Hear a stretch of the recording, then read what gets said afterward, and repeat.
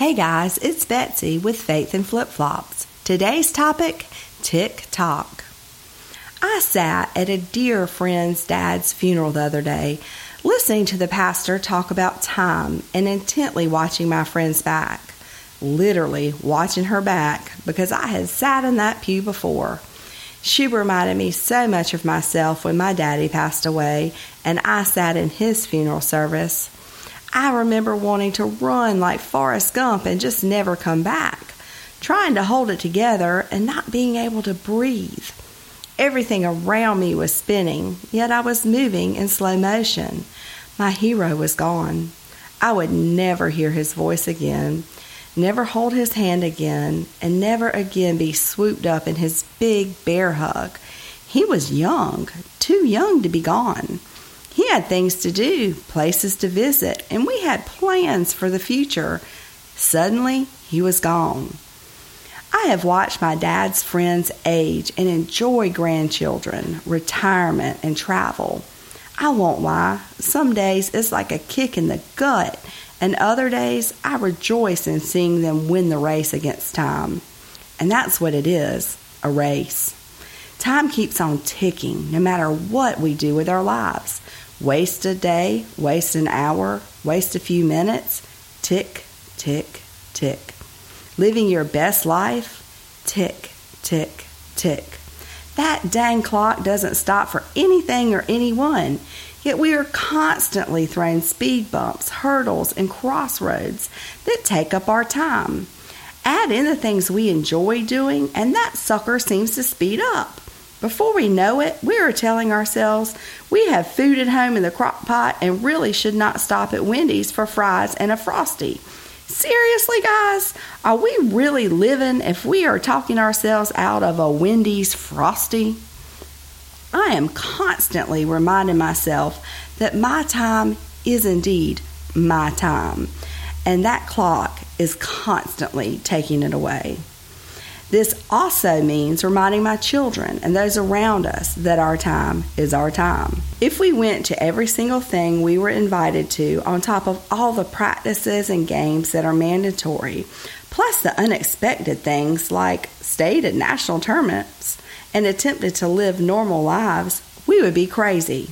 I simply refuse to let things make me crazy anymore. I have done it before, and it makes me a mad little woman that is zero fun. I'd rather control our time and truly enjoy the things we select to take part in. Now, this attitude makes other people crazy. They do not understand why I have not made their whole world my world. Well, that's the problem.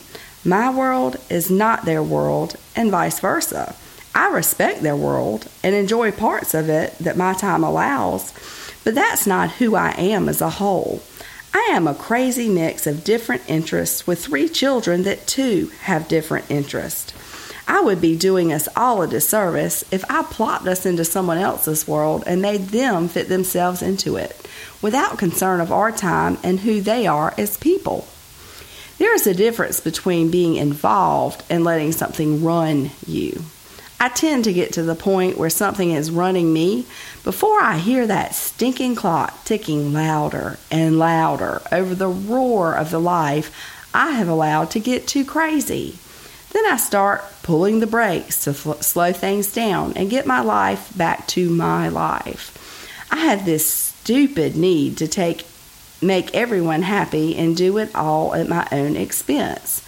That just ain't right. They aren't kidding. When mama ain't happy, nobody is happy. And that's a fact, Jack. I refuse to be miserable in my own life, even for my children's extra events. Believe you me, they get enough of my time, gas money, just for regular stuff. They are loved, and they already know it. Oh, the guilt I used to feel when I got overwhelmed and made moves to slow the clock down. Guilty mama, guilty friend, guilty party skipper, you name it.